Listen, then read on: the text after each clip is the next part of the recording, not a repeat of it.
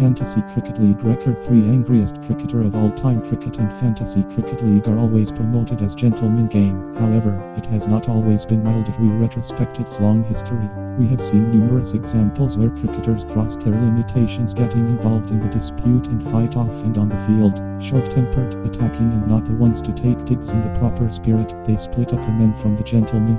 In this post, we are not likely to discuss fantasy cricket players who were aggressive but stayed perfectly within the spirit of the game. Additionally, we are not going to speak about players who got involved with only one notorious incident.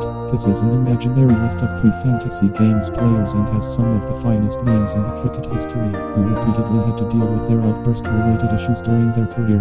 Gautam Gambhir, the Delhi-born opening batsman, is consistently regarded as a player who wears his heart on his sleeves. Gambhir was linked to multiple controversies in his illustrious cricket career. Gambhir had a heated feud with his Delhi coach, Bhaskar Pillai, at the Vijay Hazare Trophy in Bhubaneswar in 2017. He was presented with a 4-match suspension from first-class cricket for his impolite action.